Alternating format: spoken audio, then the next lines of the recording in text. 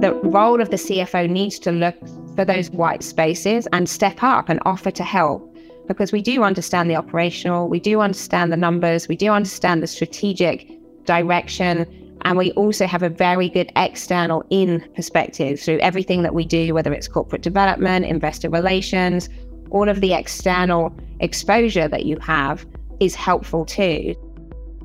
From McKinsey's Strategy and Corporate Finance practice, I'm Sean Brown, and welcome to Inside the Strategy Room. You just heard from Claire Bramley, the CFO at Teradata, an American software company that provides cloud database and analytics services. Today, Claire joins us to talk about the evolution of the role of the CFO and how she uses insights from data and analytics to inform her scenario planning and decision-making processes. Claire spoke with Eric Kutcher, a senior partner based in our Bay Area office, who also serves as our chief financial officer. Their discussion touches on the importance of ESG and how Claire is approaching the potential risks and rewards offered by generative AI. Now, here's Eric. Claire, first of all, just a huge thank you and welcome. Maybe before we get started, just a few minutes on who you are and kind of what you want the audience to understand. Thanks for inviting me. I'm very excited to be here, and it's an absolute pleasure to spend some time with you, Eric, again. A little bit about me. So I've been at Teradata as the Chief Financial Officer for almost 2 years. Time flies, but we have done a lot in that time, which is very exciting. I came from HP. I was the controller at HP, and I had spent 14 years at HP, doing many different roles in several different countries and continents. And I think one of the things that I love about my experience is that it's been so varied. I started out as an accountant, project accountant in my early days of my career. And I think I've always had that interest in technology because I started back in the day as a graduate at a company called ICL, which is International Computers Limited. It was a part of Fujitsu back in the day. So clearly, that technology theme has come through the years. I've always been in finance, so never been outside of finance, but try to get as much breadth and depth of experience over the years. And HP and now Teradata have given me many opportunities to do that. Fantastic. We're waking up to headlines of yet another bank kind of being put into receivership and then purchased by JP Morgan, world of wars in Europe to geopolitics. What's life like as a CFO today navigating? There's no other word other than unpredictable, right? And so how do you think about your role and what you have to do to make sure your organization is able to navigate that unpredictability? Yes, as you say, unpredictable is a word that we've been using for a number of years now, I think since the start of the pandemic, and it's just continued to become more and more prevalent in every day, every week, to your point, with the most recent banking situation. And I think just a lot of wariness out there in the second half of the year. And I think I have to say it's a great time to work at a company like Teradata. When data and analytics are at the heart of everything we do, it's kind of really important for us to come back to what we need to make the right decisions, and what is the right decision today. Is that going to be the right decision 3 months from now, 6 months from now, 12 months from now? So being able to use data and analytics like Teradata drives for our customers is really, really important because it helps you to look at things from all angles. So trying to be agile, trying to be predictive, but also I think one of the most important things right now for us as CFOs is looking at scenarios. I've never run so many different scenarios, when it comes to my long range plan, when it comes to budgets, even forecasts now, my monthly forecast process, I feel like I'm running multiple scenarios because you don't know what can happen. And that's hard because as CFOs, you have to give external guidance. We have to give some reassurance to the street, and you're trying to predict and anticipate all the different things that can happen over the course of either 1 quarter or 12 months or even 3 years. I mean, we're out there giving long range plan estimates. And to your point, there's a lot of change out there. So I think coming back to data, what I try not to do is not to use my gut feel sort of thing, not to use what feels right, is to really, you can have a gut feel, but you have to be able to prove it out with data and analytics. And I think the other thing as well is knowing that sometimes you do have to move and you have to change directions and pivot sometimes on a dime. So that agility that you mentioned is really important. Having those early indicators, those early, what you can call them tripwires, or information that says, hang on a minute, this isn't progressing how we anticipated. Is that a trend, or is it a one-time situation? But making sure that you don't ignore those, making sure that you look at those, you understand those, and then you continue to evolve your thinking and your decision-making based on the new data that you're getting each and every day.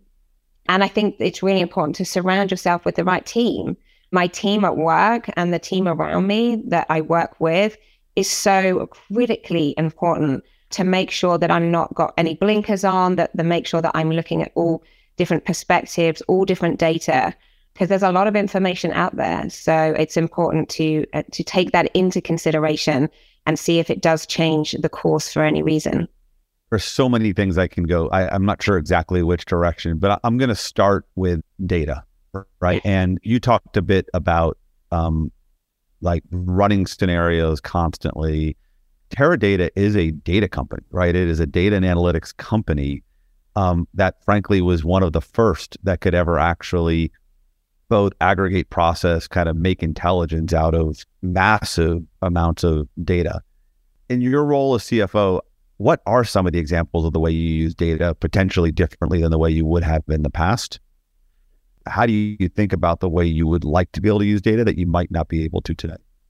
Yes. So Teradata have been on a huge journey. As you know, it's a transformation journey that we've been on for a couple of years now. And we are all about transforming people's lives and the way businesses work through data and analytics, through the power of data. So that is our ethos externally. That's how we see our role in supporting our customers.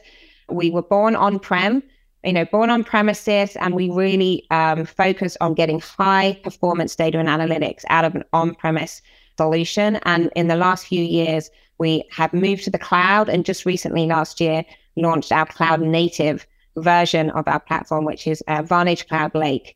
So for me as the CFO, I'm customer zero for Teradata and using it, whether it's for the closing of the books, using it for predictive analytics, using it for analyzing different investments that we've made, using it for helping us with our long-range planning. You can have as much data as the next person, but if you don't know how to use it, if you don't know what the data is saying, and that's where the analytics piece of it is, and Teradata are front and center in terms of whether it's using AI or ML to really help inform customers and inform ourselves as to what the data is showing, what are the trends, and how can it help you potentially adjust very quickly or predict what may happen or what the different solutions are in the future. But data without insights is not helpful. And one of the things I talk about with my team a lot is, you've got the data, you've got the insights, but you also need to communicate that and collaborate it. So you may have the best insights that out there, but if you can't communicate it back to the business in a way that they understand, in a way that they act upon it and drive different outcomes from it, then it's wasted. Things don't just happen with a click of a finger. You have to work hard at making things move forward. You just talked about the role you're playing across the organization, right? And I think one of our beliefs very much is the CFO role has changed, right? The modern CFO is totally different. It is, despite your background, it is not an accounting role anymore. That is a small part of what you do. Describe your role for those that don't fully understand what it's like to be the CFO in the context of what you just said, which is it's end to end. Like, what is your role as CFO of Teradata?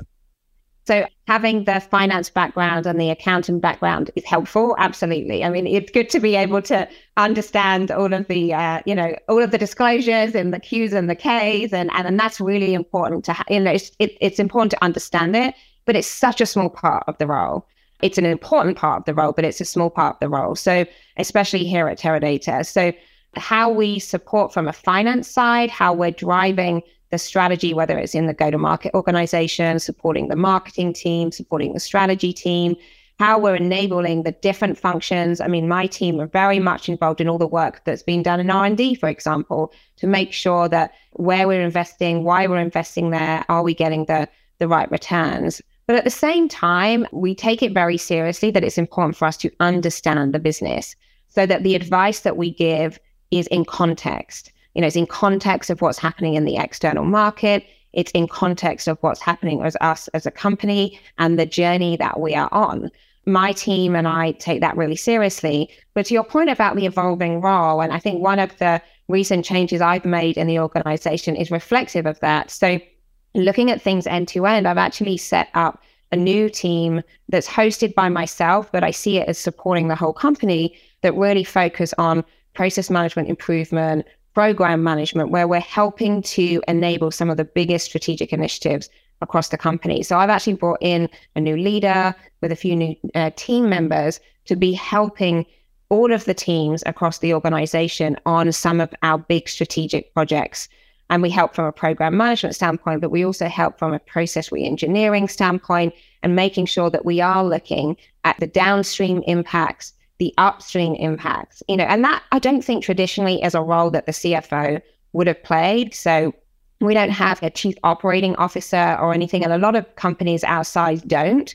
And I think it's really important for the CFO and the team to step up and support and help out. And that just makes it really more interesting. I mean, you have visibility of everything that's happening in the company. You have that platform. So you really need to decide, how can you bring the most value? For me, it was bringing in this kind of strategic initiatives, making sure that we're looking at things end to end, helping the company connect the dots so that we can collaborate better and be much better at cross-functional initiatives.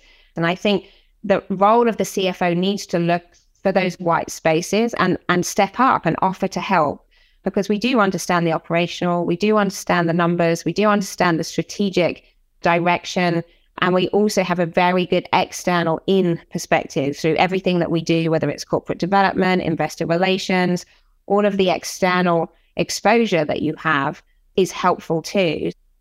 Claire, there's so much in what you said that resonates. What are the skills that you think of differently today than maybe even what you saw growing up at HP and in other parts of your past that are important for you as you kind of put the finance organization together? Great question. The team is the core of everything I do. I couldn't do what I do today without a great team. And the one thing I would say for CFOs out there, if you don't think you've got the right team, the sooner that you can put in place the best team and the right team for the moment. And yeah, sometimes you have to change players because of the competition that you're up against, because of the transformation that you're going through, because you as a company are in a different place at that point in time. And so what I've been doing actually is I've been bringing in more external in perspectives. I want to keep those that have a really good knowledge of Teradata, really good insights into where we've come from. But it was really important also to have some external in perspectives as well. And one of my recent hires, for example, has a lot of experience in customer experience. So really making sure that we're putting the customer at the front of everything that we're doing. So as we make decisions as a function, and again, it's not just finance, it's finance, IT, operations, security, but we are thinking about the customer. Is this the right outcome for the customer? Is this going to make a difference for the customer? So that's one of the changes I've made. I think one of the other things as well, which is really important in this period, is risk management. So taking a different approach to enterprise risk management, how do we look at that? And I very much see it's really important to be proactive. It's really important to be ahead of it. But again, it's really important to be integral to everything we're doing as a company. I don't think enterprise risk management or internal audit and things like that should be sitting there on their own in isolation. So I've kind of made some changes there to just change the culture of how we look at risk management. And, and you see it happening where teams, they could be sales teams or they could be product teams. They're actually pulling in my audit team. They're pulling in the risk management team to say, can you advise? Can you consult? Can you be involved with us at the beginning of this conversation, as opposed to just coming along afterwards and doing an audit at the end? So that's really important. And I think that's important in today's environment because it is so volatile. There is a lot of risk out there. And it ensures that when we make those decisions and we, like I said, we look at the data and the insights of decision making, we are also looking at our company's risk appetite and the way that we want to manage risk. And it's not an afterthought. Love those two additions. I think they're two that all of us can learn from.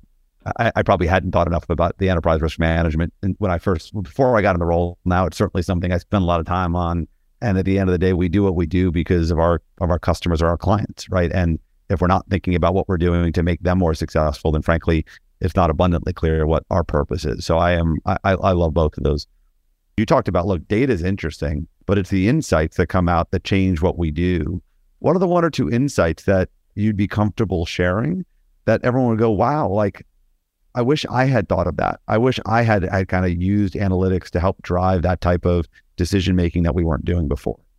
Yeah, I think one of the things that we've had huge value from as a company is as we're doing kind of our planning, forecasting, and long-range planning. And we did a lot of work on data and analytics to kind of say, what are the potential different outcomes and what are the different ways you can approach it depending on what happens with our customers and what they need, depending on what happens in the macro environment, et cetera. So I think one of the things that we've really got a huge amount of benefit from it is that long range planning. So I feel comfortable now that I've got a good way to track how we're doing against our plan. And we've made some outlook estimates, but I know I felt comfortable reiterating and updating our 2025 goals at the beginning of this year, because I know that there's lots of different plans behind that, and that this is the best plan, is the most likely plan, and this is the plan that's the right thing for us as a company. But that doesn't mean I've not got 5 other plans that, if something doesn't happen according to what we're expecting, or we have a surprise, then we know what we're going to do. We're not going to be scrambling and saying, oh, this is different to what we expected. Okay, let's repivot and we have to make it up on the spot. We are ready to go. We have multiple plans ready to go, depending on the outcome. And I think a lot of companies did this at the beginning of the pandemic, in terms of, how long is this going to last? Remember the recovery? Everyone was trying to predict how long the recovery was going to be, how long it was going to take. I don't think anyone got it right, to be perfectly honest. But what was going to happen? And I think I've taken that kind of approach, and now we do it all the time for our forecasts, all the time for our long range planning. And you can't do that without good data. You can't do that without good analytics. And what we can now do is obviously track as we move through that to make sure that there's no reason why losing momentum on the current course of action, which, at the moment we're not, which is great. We're doing really well, but it means that you can move in a very agile way, and you can make sure that you're ultimately doing the right thing for the shareholders. And it helps us as a leadership team know what course we're on and know the decisions they're making and why we're making them. But we would be able to pivot very quickly to another alternative if need be. And they're all up to speed because we spent a lot of time talking about that as a leadership team. So long range planning, scenario planning, predictive analytics, they're really important right now in the current environment to give you that confidence that you know that you're on the right path to really do the best thing for the company and drive shareholder value. What I love about that example is I think we all have this notion of we look out 3 or 4 years and there's a bunch of assumptions we have to make, right? Yeah. And we make assumptions the best we can with a set of facts that we have at the moment, and that fact base will evolve, and how each one of those assumptions evolve will play back into how do we really think 2025 or beyond begins to look. And I think what you're saying is we now have been able to isolate what those are. We're able to predict with greater certainty what the outcomes of each one of those assumptions is, what the range is, and how they interplay. And that comes back. And so, by the way, I know if in 6 months where I'm off because this assumption doesn't seem to hold, what are my degrees of freedom? What are my levers? How do I begin to evolve, which allows me to narrow the range of outcomes, even if the range on the assumptions isn't. I think it's a great example. So thank you. Yeah, that's exactly it. The other thing I just have to ask about, because it's like the topic du jour, which is Gen AI in finance. How do you see Gen AI, especially when you think about predicting, right? How do you see Gen AI evolving what we do? I'm actually really excited about it, but by the way, we can ask ChatGPT the answer and the stuff if we want. See what kind of response we get. So I'm really excited about the future of generative AI, whether it's as how companies can use it, how finance can use it. I think there's many great use cases where it's going to add a huge amount of value to us as teams, as functions, and as a company. However, it's a journey. And there's a lot around it with regards to ethics and compliance that should not be underestimated. So I think it's important that we do it intentionally. I think it's important that we do it thoughtfully. But also, I do think that there's a great opportunity out there. In finance, IT, security, I think there's many things we can be using generative AI. I've heard many case studies of people out there using it. We at Teradata, all of the functions are currently looking at what the potential use cases are. And I think there's many across many different functions. And then we're going to say, what are all the can-dos? And then we need to look at kind of like, okay, but what makes sense from a risk, compliance, ethics, integrity standpoint? And this is another great example where the risk team needs to be involved from day one. They can't come in at the end and go, oh, well, that doesn't work or this doesn't work. So having a conversation up front about generative AI, about what your risk appetite is, and that will be different by function. Then it's like, what are all the great ideas and things that we want to do, that we could do, that we want to pilot? And then we can look at, okay, what will we do? What makes sense? What do we think is going to drive value and in line with our overall risk appetite? But from a finance standpoint, I think to your point, predictive forecasting is going to be interesting. I've had companies talking about it with regards to investor relations and all of the work that goes into that kind of thing. I've heard people talking about it in terms of where you've got operations, so credit and collections and things like that, how that you can predict people's payment profiles and that. I mean, you can do some of that anyway with the data that we've got. How do you use it for support? So whether it, we run payroll, like payroll support and questions that come in, this is just finance. Yeah, I am super excited about when I look out a few years. I think we're still a few years away from where this is going to profoundly change some of what we do. You talked a lot about shareholders, and there's no question we as CFOs think a lot about our shareholders. Business Roundtable made a big push that we're moving from pure shareholder capitalism to stakeholder capitalism. And one of the things we think a lot about is ESG. And so we just love kind of how you're spending your time as CFO thinking about ESG, everything from the reporting requirements to how do you actually change and make the world better? Yeah, so I'm the co-sponsor of the ESG Council here with our Chief Legal Officer, Molly Treese. I think we do that because we believe that we can drive value, but also because we believe in it personally. And all of the leadership team here at Teradata believe and know that this is the right thing to do. Some of the things that we've been doing here at Teradata. So first of all, making sure that you have the right people at the table and making sure that you have the right experience, the right expertise, both internally and advising you externally. One of the first things I did for ESG when I got here was isolate some funding, some funding and some resources that we can spend on ESG that's protected, that's going to get spent on the right things. And it's not the first thing to get cut, for example, if there's budget cuts needed sort of thing. So identifying resources, identifying funding of those resources, and as a CFO, making sure that they are a priority. Because you're not going to get an immediate return on investment on those, but the long-term return on investment on ESG is huge. It's just massive. So any companies out there that are not focused on this and don't think it's important, I can tell you now they're going to regret that decision in a couple of years' time, not just because of the disclosures, but just because it's what people want. I believe that we are attracting talent because of our focus on ESG, including, diversity, equity, and inclusion, because of the culture that we're driving.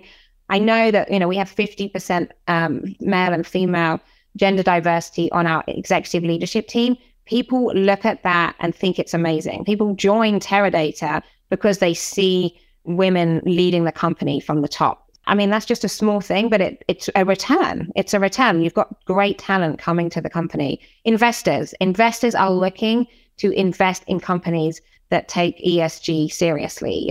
So I think from a return standpoint, this is huge.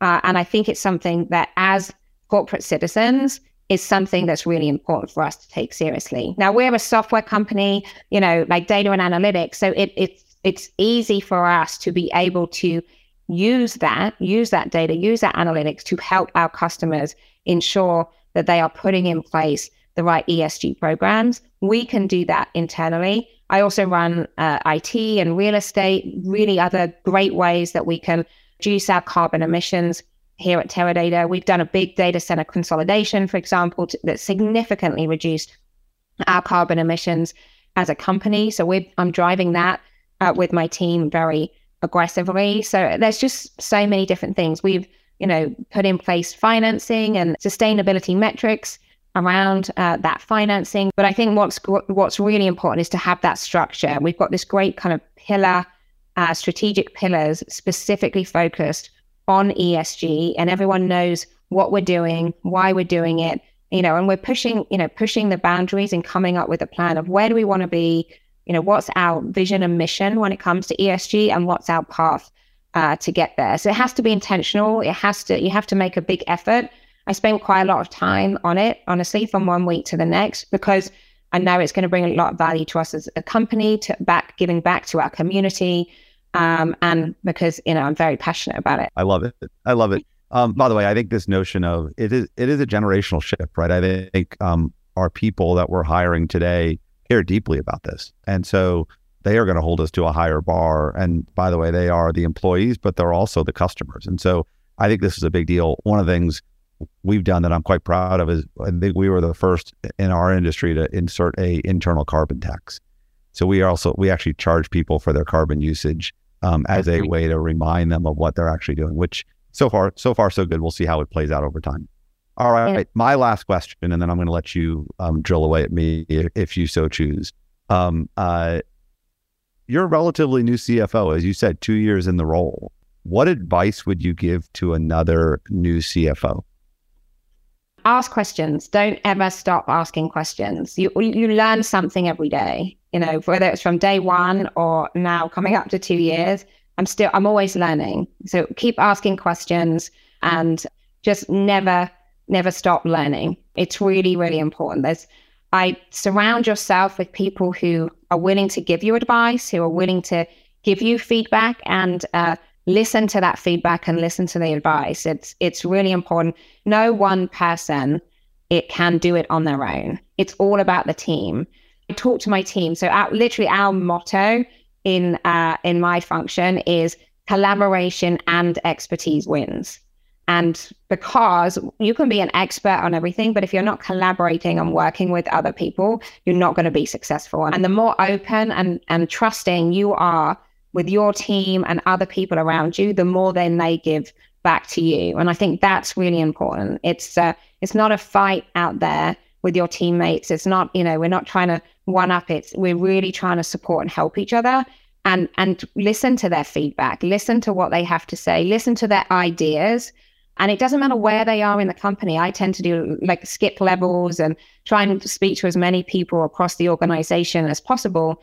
And I think everyone has great ideas. So just because you are the CFO, it's very prestigious, it's very exciting, it's an amazing place to be, and I'm proud, but I can only do a good job if I listen to the ideas, the feedback, and the inputs of everyone around me. Now, that doesn't mean that you act on all of those ideas. That's where you need to bring in, your analysis, your data, your decision-making processes and thought processes. So you're not going to act on every idea that you get, but if you've never heard that idea, if you don't listen to that idea, then you're not in a position to act on it. By the way, that advice is applicable to everyone in any role, because the reality is we all go in with a set of beliefs or a set of experiences, but it's those questions, if you take the time to reflect on them and ask what's behind that question, there probably is a kernel of something that it's worth exploring. And not everything leads to a change, but there's something in that question that is worth the kernel of exploring. So Claire, thank you. You may have a question or two for me. If you're so willing, I'd be happy to try and answer. Absolutely. I'm not going to pass up an opportunity to ask you questions, Eric. So, in your role as well, and at your company, so at McKinsey, you have great visibility of what's going on in many companies. You have great visibility of what's going on, for CFOs, for finance functions. What are you seeing out there as a trend in the last 2 to 3 years, and how do you expect that to change in the next couple of years. In terms of finance and the CFO, I think what you said is what I'm seeing, which is the role of the CFO has evolved. And I think in many ways has become the strategic architect of their institutions, of their firms, of their companies, in a way that I'm not sure we saw years ago, right? And it does come from the ability to see everything that you described, the ability to actually help allocate or reallocate capital differently. The notion of resilience today is really important. And what does that mean? And I don't think of resilience as just defensive. I think what we're hearing is it's both defensive and offensive. And so I am seeing a ton today of the defensive moves. I'm going to cut costs, right? Whether that is the headcount reductions, whether that is procurement, like there's an enormous, let me find ways to create the headroom so I can make the investments that I think will allow me to accelerate through this period of uncertainty. The thing I will also say is I am seeing CFOs saying we can't make 10 bets. We can make 1 or 2. Yeah. Right. And so they are forcing a level of focus in the organization today that I don't think was there 2 years ago as we were like in this moment of just amazing expansion. And so I think the CFO role is really the strategic architect, but with a healthy dose of operational resilience built into that. And so I think that's kind of what I'm seeing. No, I mean, I can agree more in terms of some of the comments that you made. What are you most excited about over the next 1, 2, 3 years in your role? And from your perspective at McKinsey, what are you most excited about? So Claire, we're making this shift from what we would call insight partner to impact partner. And we've been on this journey for a long time. And I am really excited about what that means in terms of the impact I think we can have on the world at large through our clients. I think in many places in the world, the need for talent and the unique talent that I think we have is probably more than it's ever been because the complexity of the world that we're operating in. And so the ability to not just serve a client, but to partner with a client, with an institution, both individually and collectively, to help change the trajectory of that business. And in doing so, change their ability to impact the world, whether it's on sustainability, as you described, or diversity, as you described. These are issues where, we can't do that alone, but we can, because of the reach we have through our clients, really make a difference. I am very excited about that. I am also very excited about what that means for our firm in terms of a broader definition of the skills we need, right? We are doing this through some acquisitions that frankly, we would never have made if we sort of stayed within the swim lane that we were in and didn't want to think about the bolder ambitions we have for our clients and the ability to achieve. We would just not be in some of those spaces. And I think that makes us a more exciting and more interesting firm, in part because the diversity of our people, and it's not just diversity in terms of gender or in terms of orientation or religion or any, it is like the experience base of that group is just different. And so therefore what they bring from a thoughtful, I get very excited about that as I look forward. You just get energized, right? You get energized about what you're doing every day. So Claire, with that, I just wanted to say thank you. My absolute pleasure, Eric. Thank you for inviting me, and I had a great time. The time has flown by, so that's always flown by. Many thanks to Claire and Eric for taking the time with us today, and thank you to all of our listeners who joined us today. As always, if you'd like to share feedback or an idea for a future podcast, just email us at itsr@mckinsey.com. You can also share your ratings and reviews on your favorite podcast player. We really appreciate all your comments and feedback and encourage you to please keep them coming. If you enjoyed this episode and you'd like to subscribe, just follow our weekly series on your favorite podcast player, where you can also access our entire library of previous episodes. We also offer an Inside the Strategy Room podcast collection page available at mckinsey.com/ITSR, where you can easily search over 100 prior podcasts across 6 major themes and also access written transcripts of all of those conversations. Finally, if you'd like to receive alerts on our latest publications and insights, you can sign up on our practice page at mckinsey.com/SCF for strategy and corporate finance. Follow us on Twitter at MCK Strategy, or connect with us on LinkedIn at the McKinsey Strategy and Corporate Finance practice page. Thanks again for listening. We look forward to having you join us again next week inside the Strategy Room.